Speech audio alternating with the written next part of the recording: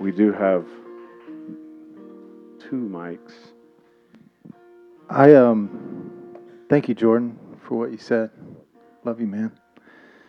I asked Zane to keep playing. I want to do something first, and I hope this would be on the podcast if Danny and Lisa aren't on the Zoom. When Tobias was born, come here, Tobias. Come here, buddy. When Tobias was born, he didn't really want to breathe at first. And we had a home birth in Colorado in Randy's mom's house, and it's a little bit scary when you're not anywhere close to a hospital. And he was still receiving nourishment from the umbilical cord, and his heart was still pumping, and so we didn't just freak out, but he wasn't breathing, and it took about 5 minutes. And when you're waiting for the first breath, 5 minutes is a long time. And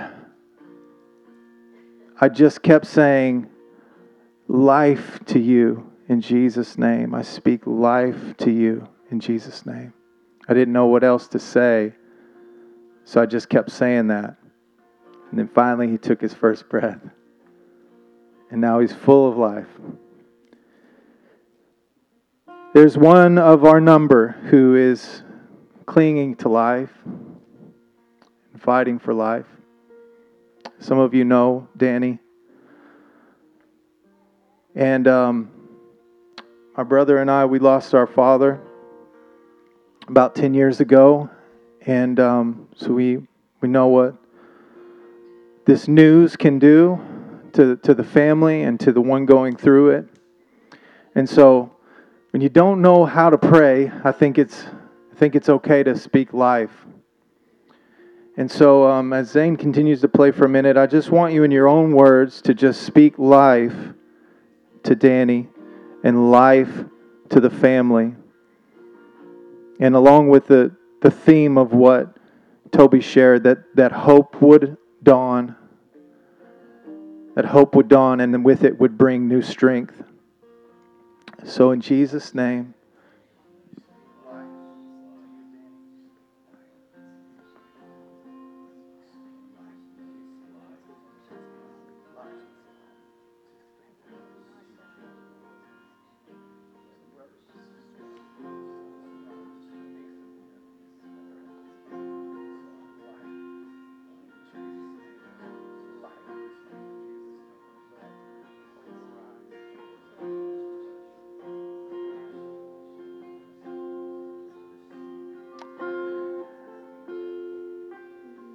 I just got word that Lisa just joined. And so Lisa, we've just been praying for you guys. We've just been speaking life over you and over your situation, over Danny. We've been speaking life in Jesus' name.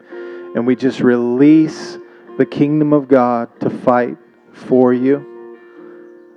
We've been talking this morning about hope arising like the dawn, and we just release that over you, that hope would arise, that hope would dawn, and with it bring strength for you.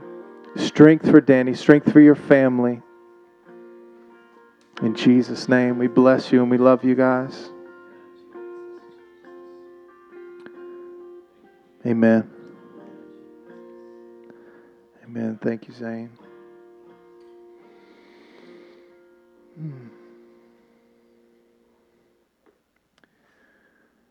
Well, as Zane mentioned earlier, we've been in a season of a theme of gratitude and out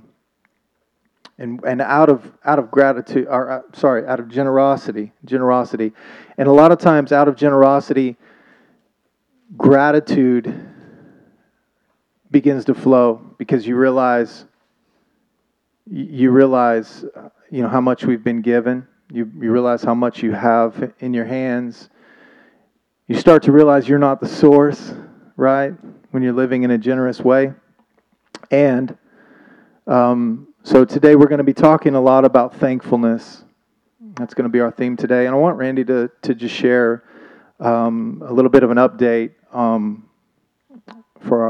behalf of us to you.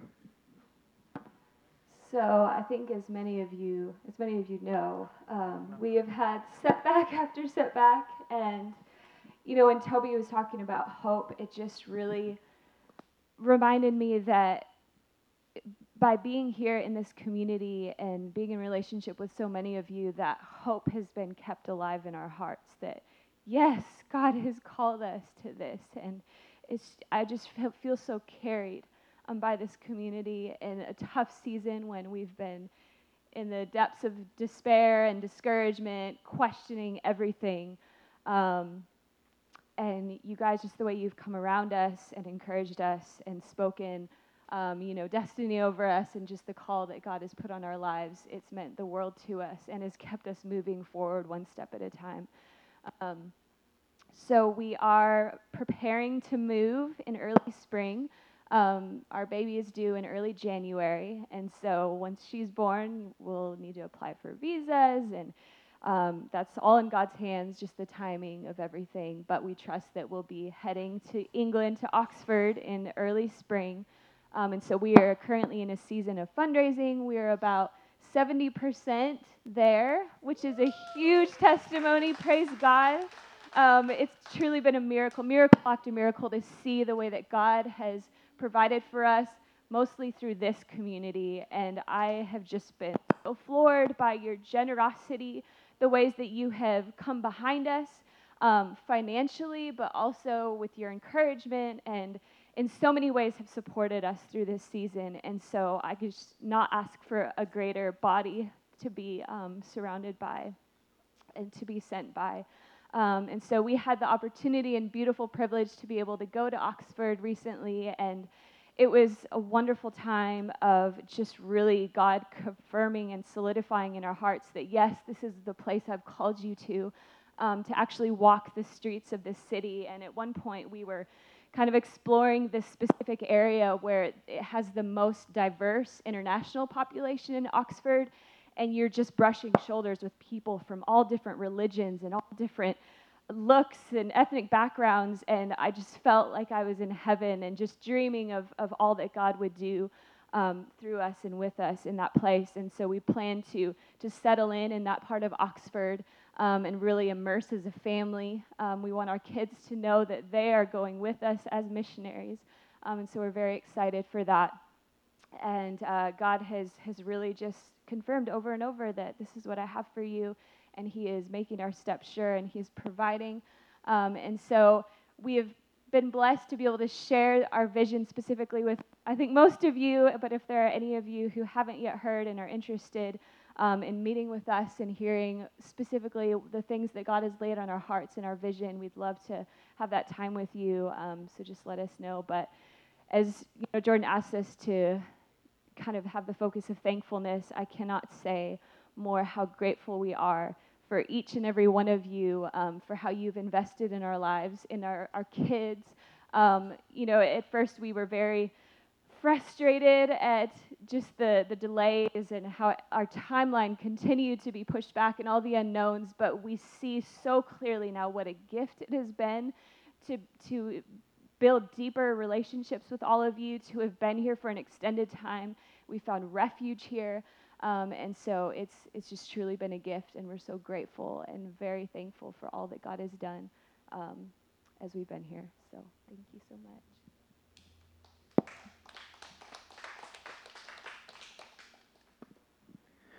I want to talk to you a little bit. And I want to just echo Randy's words. We are thankful for you guys.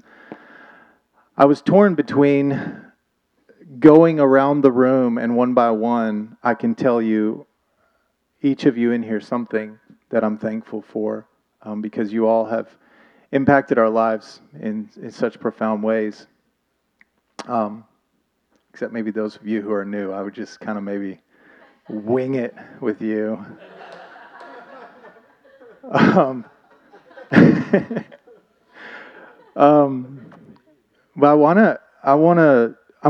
I'm gonna preach this message in kind of reverse order.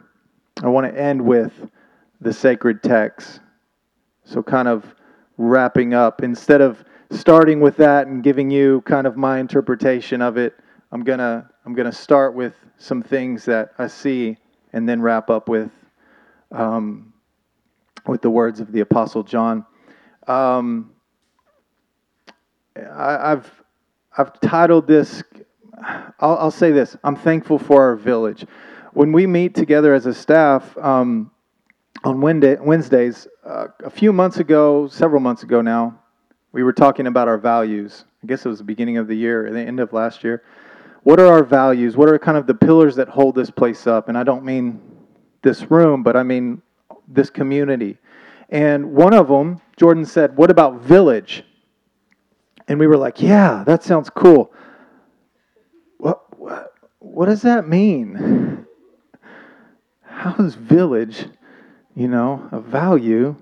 But it felt right, and he explained what he meant, and we've talked about that since. What does village look like for us?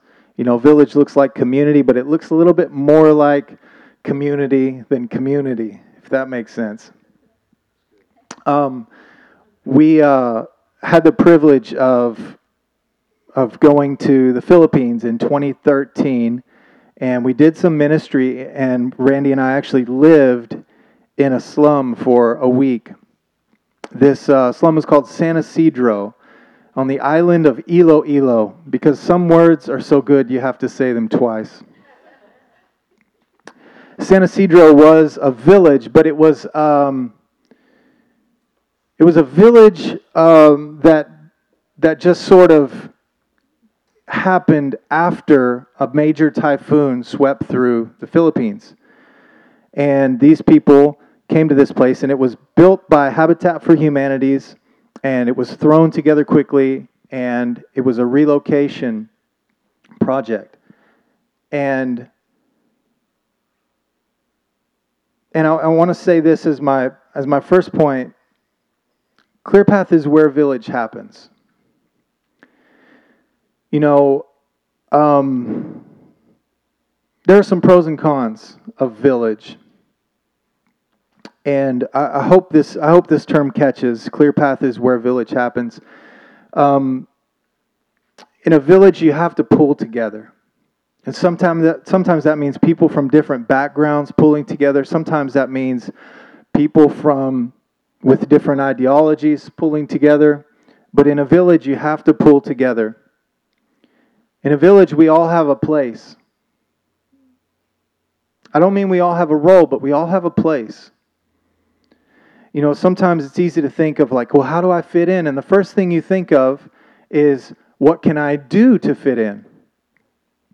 But if you think of it as in that we all have a place, it doesn't really matter what you do. You have a place, and you have a place here.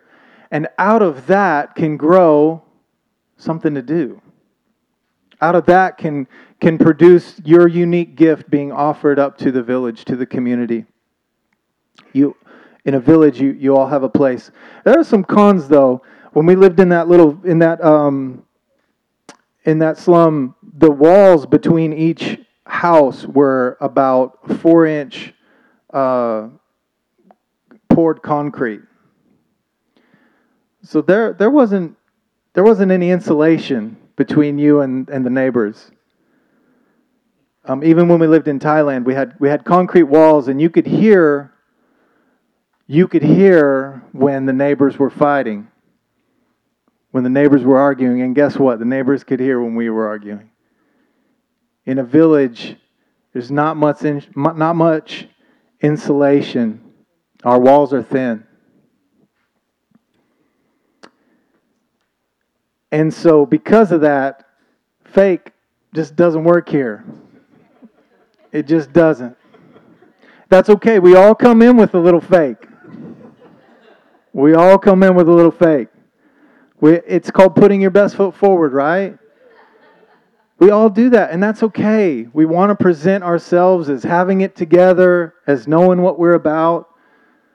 But let's be honest, real life brings with it issues, and eventually you have to stop living with your best foot forward all the time. So if I distill all that down, I'm thankful for your authenticity in an age of filters. We have been real with each other. You have been real with each other, with someone in this room. And for this to work, we have to continue to be real with one another.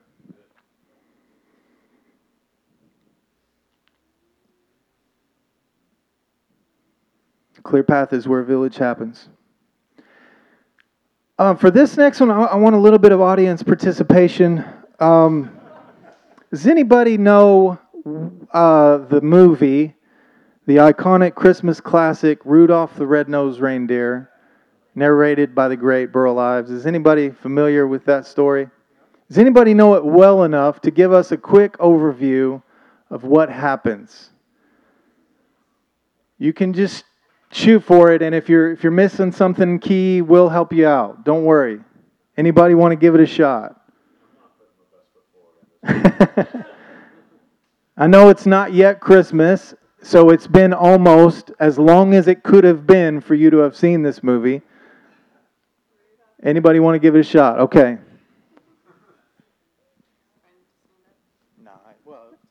Okay, so we start off, we're in the North Pole, and we've got Santa Claus's workshop and the reindeer. And there's one reindeer who has a particularly bright red nose.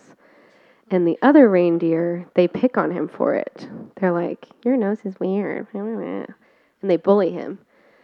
And then, and Rudolph the Red-Nosed Reindeer, he's like really sad. He's like, oh, my red nose, I can't do anything about that.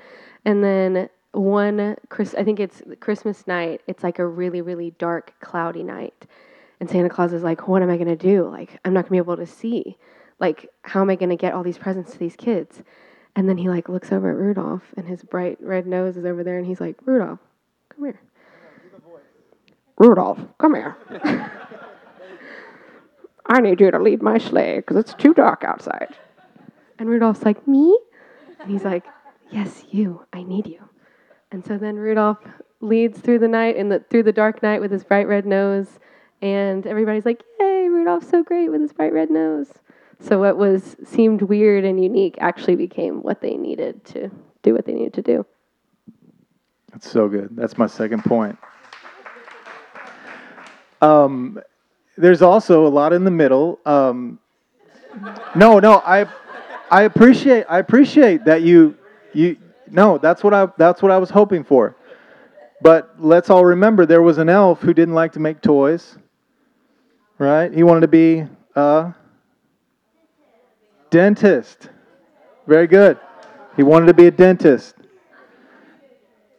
They ran away and they ended up on an island of misfit toys. Each toy had something wrong with it, right? They met Yukon Cornelius. And they were going to battle against the Bumble. What was he called?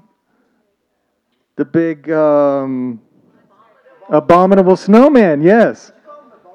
Yeah, didn't they call him a Bumble? But then, do you remember what happened? He was angry, but why was he angry? He had a toothache, right?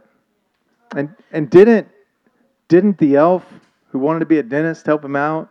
And then he put the star on the top of the tree because he was so tall?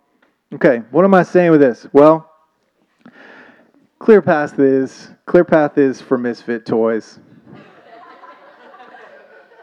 We are for misfit toys. And in an effort to bring in a little bit of comedy, there is something strange about each one of you. Something a little off. There's something unique about you. And let me say this. Jordan said this one time. We were talking, and the world needs people who stand out rather than people who fit in. You know, what caused Rudolph great shame actually became his strength. You were singing this morning that line, the powerful line, the shame that took our voice. To that shame, we roar. Um, your quirk might just lend itself to your gift.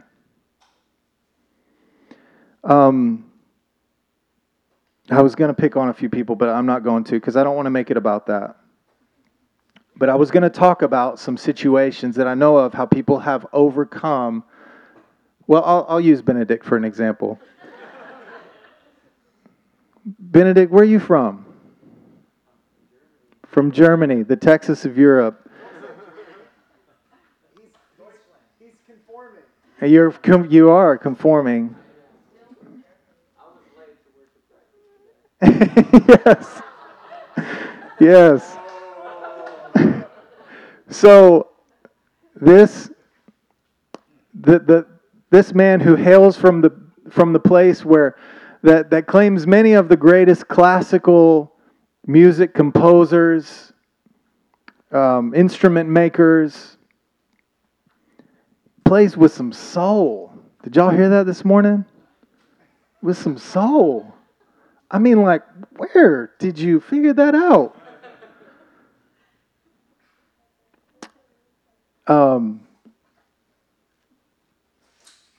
We all can sort of be a walking contradiction at times. But I'm thankful, if I distill all that down, I'm thankful, and I made this word up. So listen to it and then I'll unpack it. I'm thankful for your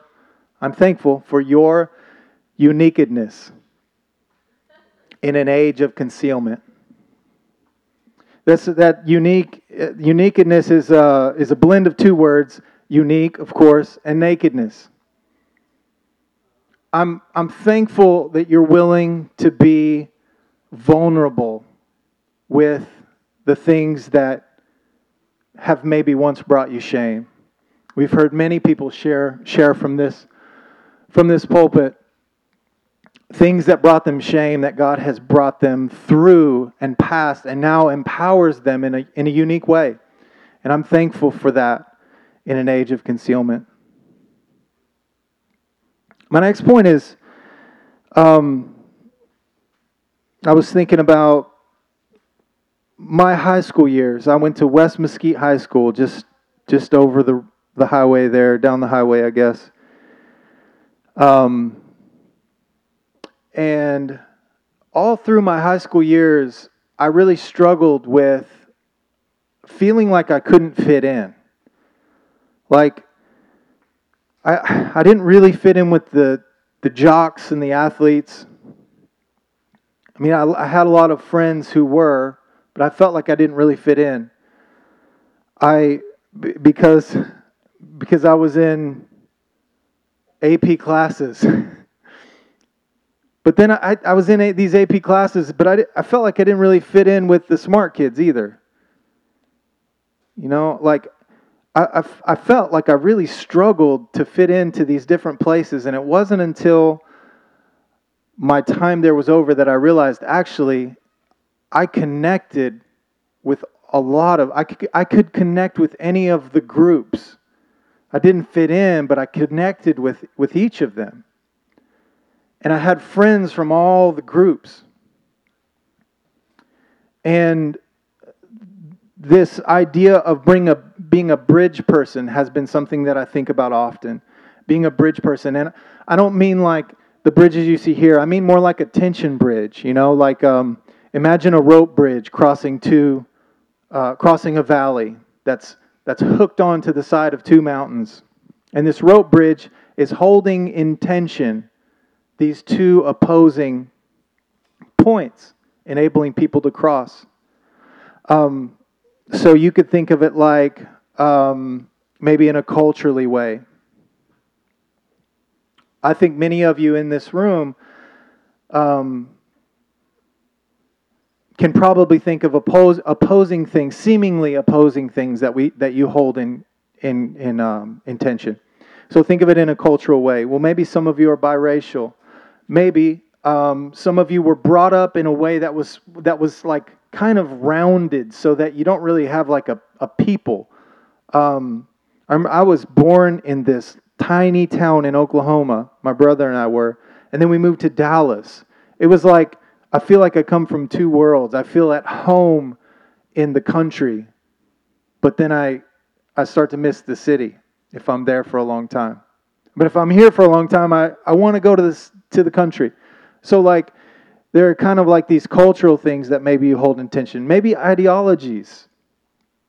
And maybe even as a couple or a unit, you hold some things in tension. These are things that you bridge. You bridge the gaps of these things. You can think of it in theological ways. There may be things that you hold in tension because you kind of believe this one thing, but then also you believe this one thing. I'll give you an easy example of this: is free will versus God's sovereignty. I believe that God gives us free will, but I also believe He's sovereign, and so I have to kind of hold these things in tension. These are things that we become the bridge for. And in being a bridge, you enable people to walk from one side, maybe the side that they hold dear. You enable them to cross and to be more. Maybe you can enable them to be a little more open with things, and in that way, experience the world, experience God, experience each other in a more full and vibrant way. So if I distill that down, I want to say, I'm thankful for your shaky middle in an age when many are choosing certainty at the polar ends.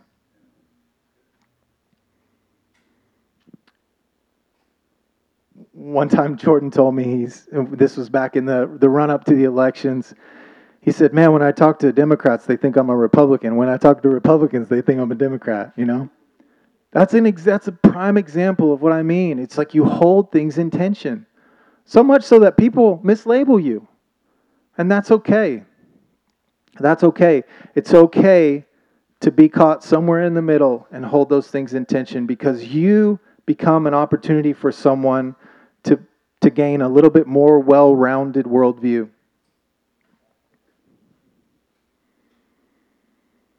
So I guess if I titled this village, I would say if I titled this message, I would call it Misfit Village of Bridges.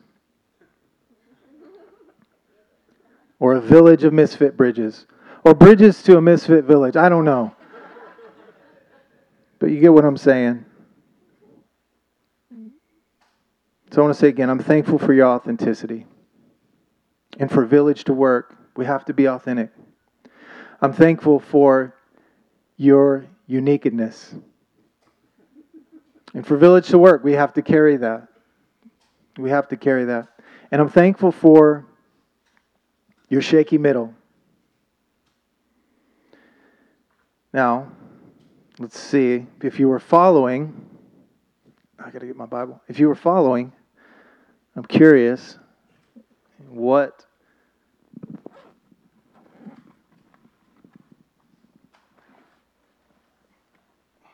that was awkward. Sorry. I don't do this often. I told Jordan, or I may have shared this with you guys. I was a missionary in Thailand, and so most of the time when I got to preach, I had an interpreter. And so sometimes while I'm preaching, I just stop and look to the right, and then realize I'm not waiting for someone to say what I'm saying. I can be your interpreter. Yeah, thank you. You know what? I was going to say this too before I read this. Randy, I'm so thankful for you. I'm thankful for you.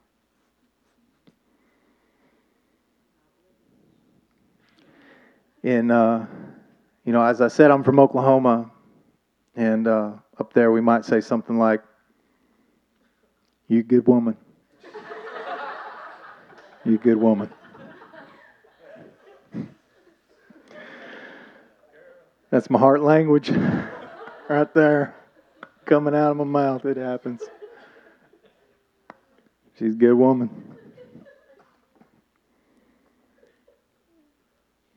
I want to read to you from 1 John 3:16. And just receive these words. This is John talking to the followers of Jesus in an age when a lot of adversity, a lot of things were coming against them. And he said this. This is how we know what love is. Jesus Christ laid down his life for us, and we ought to lay down our lives for our brothers and sisters.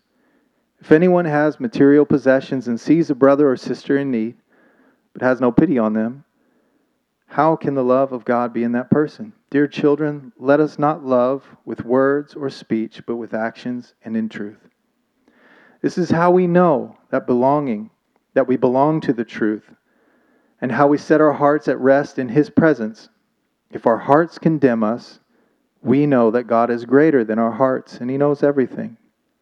Dear friends, if our hearts do not condemn us, we have confidence before God, and receive from Him everything that we ask. Because we keep His commands and do what pleases Him. And this is His command, to believe in the name of His Son Jesus Christ, and to love one another as He has commanded us. To the one who keeps God's commands and lives in Him and He in them. The one who keeps God's commands lives in Him and He in them. And this is how we know that He lives in us. We know it by the Spirit He gave us. Dear friends, let us love. I'm going on to 4 verse 7, if you're following. Dear friends, let us love one another, for love comes from God. Everyone who loves has been born of God and knows God. Whoever does not love does not know God, because God is love. This is how God showed His love among us. He sent His one and only Son into the world that we might live through Him. This is love, not that we loved God, but that He loved us and sent His Son as an atoning sacrifice for our sins. Dear friends, since God so loved us, we also ought to love one another. No one has ever seen God, but if we love one another, God lives in us, and His love is made complete in us. This is how we know that we live in Him and He in us. He has given us His Spirit. And we have seen and testify that the Father sent His Son to be the Savior of the world. If anyone acknowledges that Jesus is the Son of God, God lives in them and they in God. And so we know and rely on the love God has for us. God is love.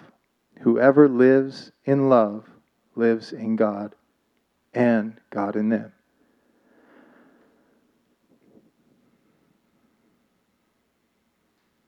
Anyone who loves God must also love their brothers and sisters. Father, we thank You.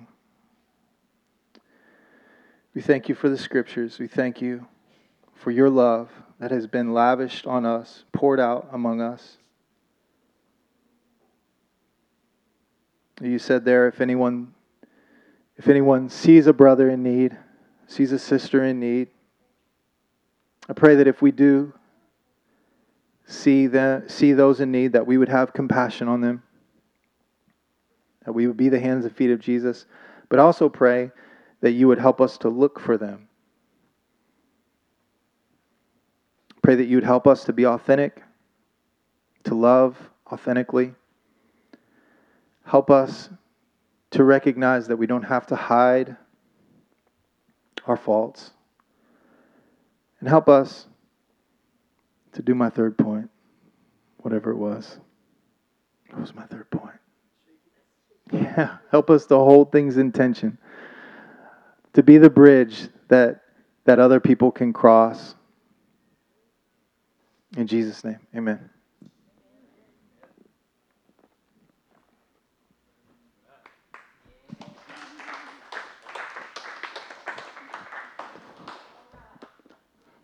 That was really excellent. I want to share in just right off of what Ryan said. It was really interesting. I kind of briefly alluded to this, but in prayer this morning, we kept praying. We kept praying over this this idea that God was making our church like a garden, and then you guys sung this, and Just it like if you were sitting in prayer today, you would have seen that like all the things we were prayed about were like talked about today, not intentionally. But we were at, so two quick stories just to like really affirm what was said this morning. We were at this concert last night, and the musician, I'm not necessarily affirming his life or whatever. He is a good musician. I can't speak to anything else. But he sang this song. He said, the line was, turn off the news and build a garden with me. And it just like, as soon as he sang it, it like hit me like so hard that we have the possibility in community to build something together that has an eternal resonance with people around us. And there's all of this distraction that brings hopelessness, that brings unfruitfulness, that brings disconnectedness, that brings lack of belonging. And if we just turn off the whatever it is, we'll recognize that God's building a garden in us. Simple put. That day I was also camping with Eden. We'd go on these like daddy-daughter campouts with the other daughters in the grade, which actually turns out to be dad camp out and daughters camp out. Honestly, I get to chat with her on the way down, the way back, and then the rest of the time she goes and finds rocks with her friends. But this dad was just like kind of opening up with me, and he was just like, I don't know, what does it mean to even have identity in Christ? Somehow this came up, and I'm like, just, like people are talking about Ted Lasso and, commenting on camping gear. And then all of a sudden I ended up in this conversation where it's like, what does that even mean, identity in Christ? And I shared to him how so often I have thought of identity of Christ as like, I'm just going to connect directly to God, and that's my identity. And yet the reality is, when we look at Scripture, we see a lot of people's stories whose identity in Christ is framed around the events and especially the people in their lives. More like a garden than a single plant. And so I think that there's something to God is not just forming you in an identity with Christ. He's forming us in the identity of Christ. That part of this community, and what Ryan read, is that no one has seen God, so we love one another. And as we do that, what does it say? Love is made complete in us. It's an incomplete expression of love or identity in Christ to be doing it alone. And when we come together as the misfits, as the transparent ones with thin walls, the one holding all of life's tensions together, love is made complete in us. So your identity in Jesus is not just your life, your connection with God. It is your village, it is your garden. And so with that in mind, I want us to come to the table. And obviously we won't physically break bread this morning, but we're going to receive bread that's been broken. And we will come back to receive individually. And so, but together. And so I want you to just come and grab the elements in mind, and this thing in mind, that we are a community that we can be thankful for, and it's part of God's expression of His identity in us, is us together. So you can come.